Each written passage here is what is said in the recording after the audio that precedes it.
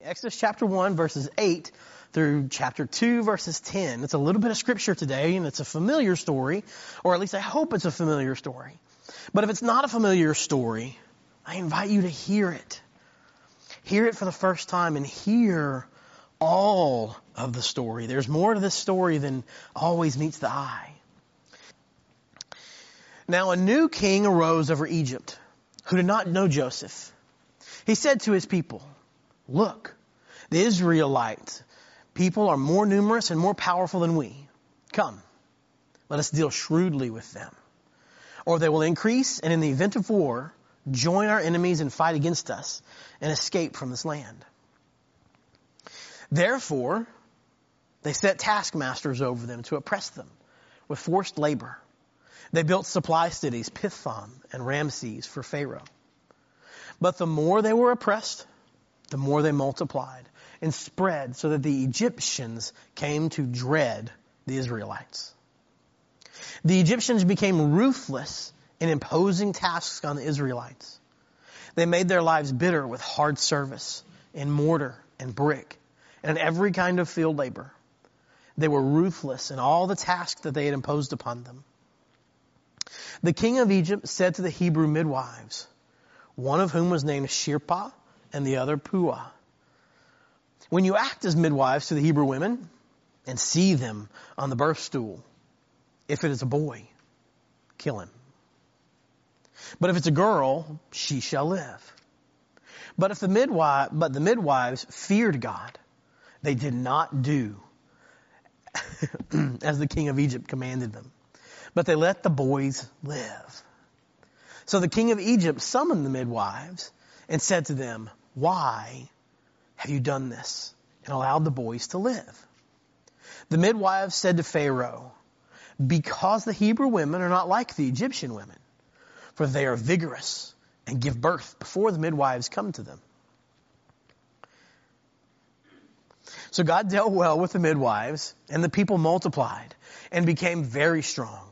And because the midwives feared God, he gave them families. Then Pharaoh commanded all his people, "Every boy that is born to the Hebrews you shall throw into the Nile, but you shall let every girl live."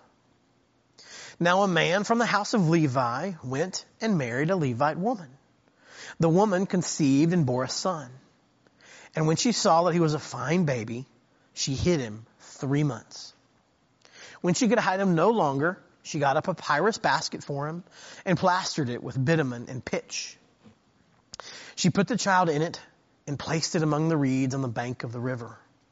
His sister stood at a distance to see what would happen to him.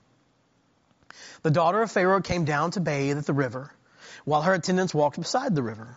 She saw the basket among the reeds and sent her maid to bring it. When she opened it, she saw the child.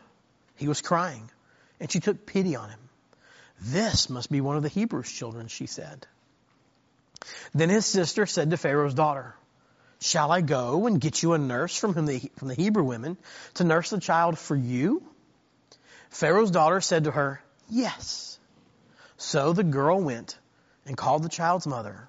Pharaoh's daughter said to her, "Take this child and nurse it for me, and I will give you your wages." So the women took the child and nursed it. When the child grew up, she brought him to Pharaoh's daughter, and she took him as her own son. She named him Moses, because, she said, "I drew him out of the water." The word of God for the people of God. Thanks be to God.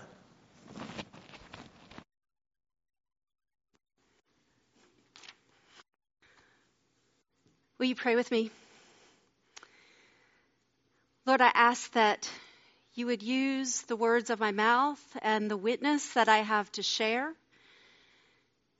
to remind us that you have given us all a witness and songs of praise to sing. Help us to find our voices through your word and your presence in our lives. And may the words of my mouth and the meditations of our hearts be acceptable in your sight. Lord, you are our rock and our Redeemer. Amen. When I was small, and not so small, maybe more like Roger's age, in middle school. When I was in middle school, things were changing. Puberty and all that, and I was pretty precocious as a small child. I'm the oldest of three. I have two younger brothers, and I was really good at bossing them around. I had that down pat. I had a lot of confidence within the context of my family. But finding my way around the school and among peers was a little bit harder for me at that age. And I did a lot of what we see Miriam do at the beginning of this story, which is to observe, to hold back, to kind of follow along what's happening. But you could see me in full rushes, kind of on the banks of the stream, saying, I want what's going on. I don't really know what my part is. And so about that time, I got reconnected with the church. Some of my friends, we were kind of a motley crew. We were kind of like misfit toys, but we found ourselves at the youth group at a church near my high school. And in the process, I was raised into some peer leadership positions. And by my senior year of high school, we had a big choir that was all youth. And the director of the choir, Mr. Al Zinter, who's no longer with us in this world, but has mentored so many young people in his lifetime. He said, I have this small solo. It's really a phrase that I want you to sing. And it's a small part, but I think it's one of the most important because it leads the choir in. So he gave me this piece. It was my first ever solo in the choir at church. And so I would sing the phrase, and then 80 youth would come and sing again that phrase in unison. And you know how those pivotal moments in your life happen, and you can't forget it. So is this tune. It's just embedded in my brain now. It went like this. Lamb of God who takes away the sins of the world, have mercy on us, have mercy on us. And so then the choir came in after and sang with full voice the same phrase. So if my voice was too small, then theirs came in to blow it into the proportion that God desires and deserved. There are several women throughout the scripture who are given voice to song. And some of them are really famous. Hannah sang when her son Samuel was dedicated at the temple. Deborah, one of the judges, she sang when Canaanites had victory over, rather Hebrews had victory over the Canaanites. And then the most famous song sung by a woman was probably Mary. Yes, when Mary says, my soul magnifies the Lord after the angel had visited her and told her she was to have a child. Well, Miriam sings a song in the book of Exodus. And it's not the verse that we read. In this verse, she's probably around the age I was when I was kind of unsure of myself and wandering in the reeds. But later in Exodus 15 is the first moment that in all of Scripture we see a woman singing a song that's recorded in the Scripture. It's a song not only she sings, but with her brothers, Aaron and Moses together. And they celebrate their escape from Pharaoh's army through the parting waters of the Dead Sea. It's a remarkable moment. And I have my suspicions why this is not a common text. And I think it's in part because the first thing it says in this verse of Exodus 15 is she picked up her tambourine and led them in song and dance. And if you know anything about a tambourine, you can't play it without like moving your whole body and keeping to the rhythm. So there's dancing happening. And has the church been weird about dance? Yes, I mean, I think even especially within the last couple of 100 years, we've been unsure about the relationship between sexuality and dance. And what about sexuality and women, right? We've been kind of repressed about those things. But here is this sister of Moses, this prophetess who picks up her tambourine and starts just praising God, not only with her voice, but her whole body, and leading others in the charge. And the words that she sings are these: I will sing to the Lord, for he is highly exalted. Who among the gods is like you, Lord? Who is like you, majestic in holiness, awesome in glory, working wonders? In your unfailing love, you will lead the people you have redeemed. In your strength, you will guide them to your holy dwelling. Every believer has a song to sing. Well, Pastor, you might say, someone told me I'm tone deaf, or I only really sing in the shower. Okay, well, if you don't want to sing your song out loud, you do have a voice and you have a witness to share. Because if you have an ounce of faith, there is something that God's done in your life and a witness that you have to share. And in our scripture today, Miriam is pulled from obscurity where she wants to just stay as an observer, and God moves her to action in a pivotal way by using her voice.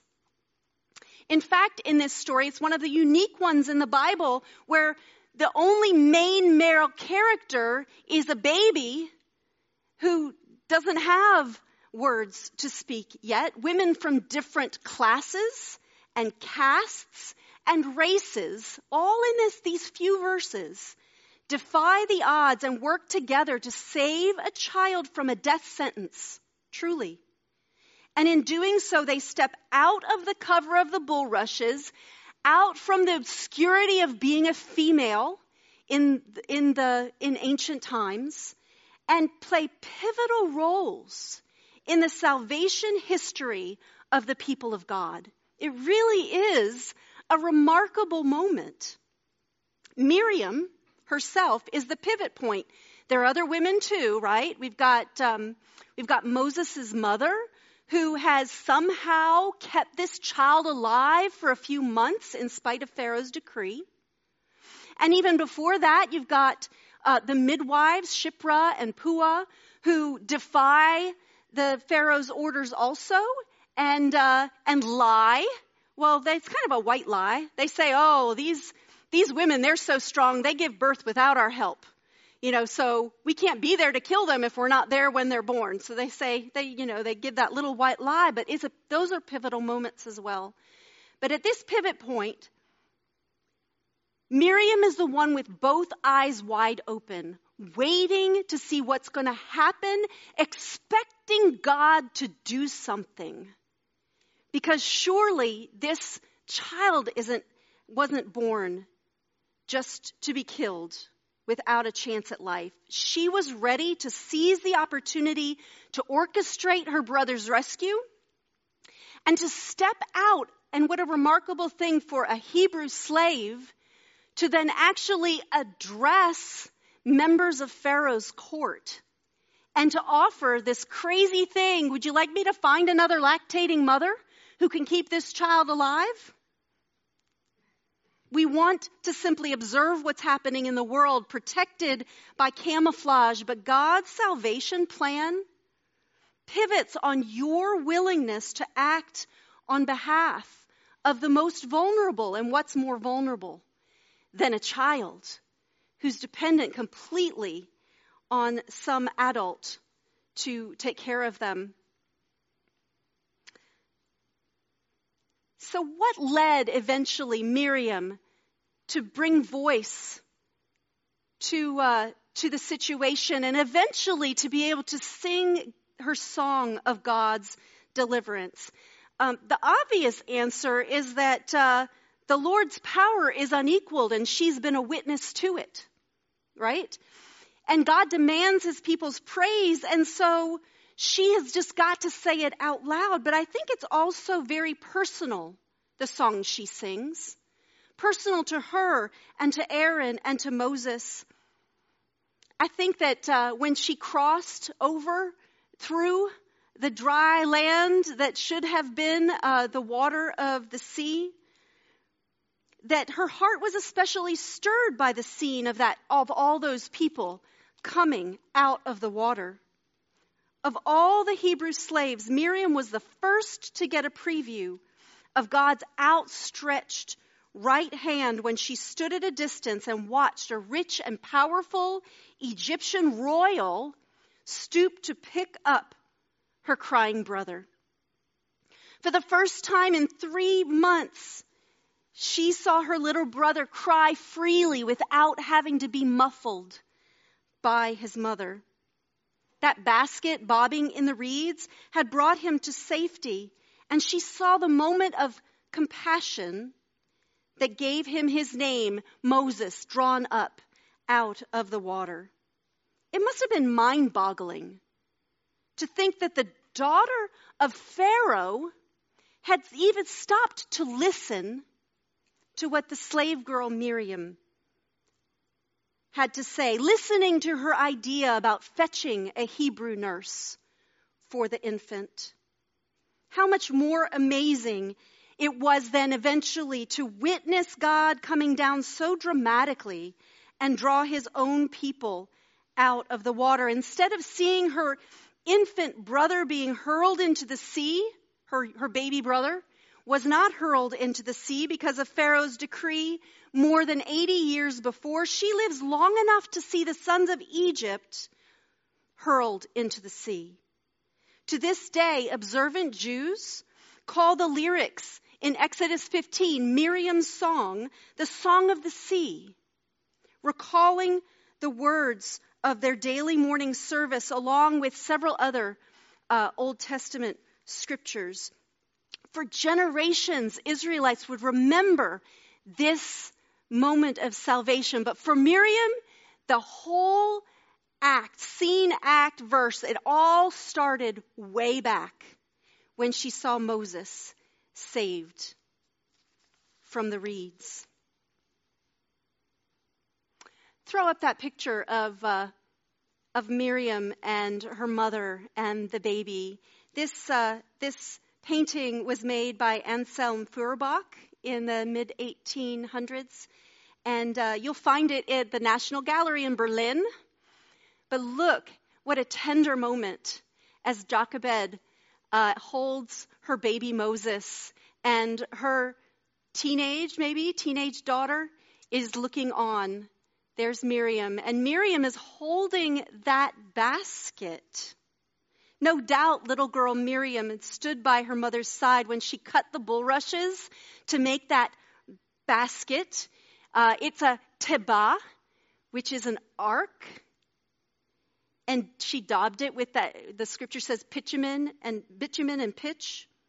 They must have talked, making that tiny little ark, about the story of Noah being saved from the raging waters of that flood.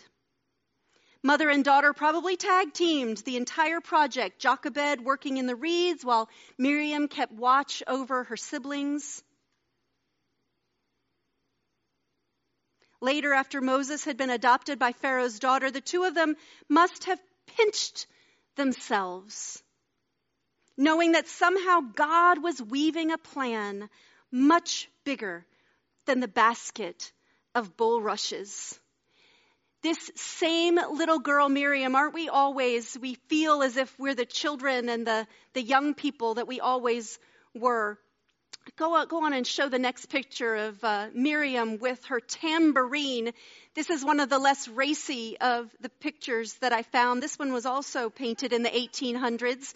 She's not dancing so much in this one, but this one was painted by Simeon Solomon, and you'll find it actually in a museum in Delaware.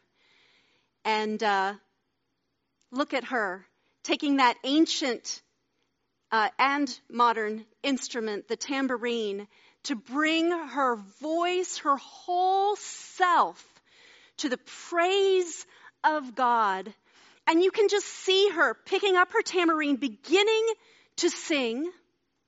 And then everyone, you're talking about the whole people of God who came across the sea and then were headed to the wilderness together, all following up with the choir back up in the end. George Friedrich Handel wrote music to the words of Miriam's song. And the way he wrote this in his piece, Israel in Egypt, the third act is all about their salvation. And the way he wrote this is very much like the scripture where Miriam sings with one voice. It's written for a soprano. Miriam sings with one voice, and then the entire choir comes in behind to fill in, not in unison, but in many parts. I'm reading 1, 2, 3, 4, 5, 6, 7 parts. You need a double choir to fill this out. And my understanding is the first couple of performances of this piece, there were 1,000 people in the choir. Would you like to hear it? Sing ye to the Lord, for he hath triumphed gloriously. The Lord shall reign forever and ever. God has given you a voice. There is a song in you that must be sung. If you're waiting to figure out when that will be, or wondering if God could even use you, know that you are the pivot point in someone's life to bring voice to what God is doing in the world. In the name of the Father, and of the Son, and of the Holy Spirit. Amen.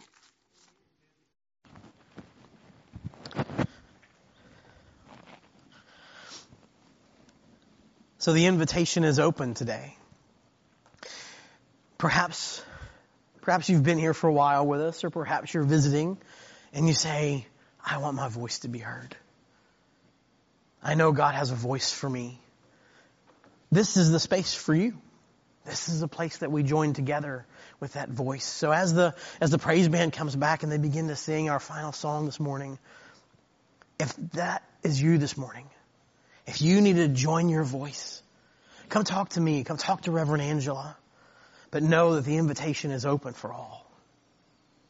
Will you stand and sing with us?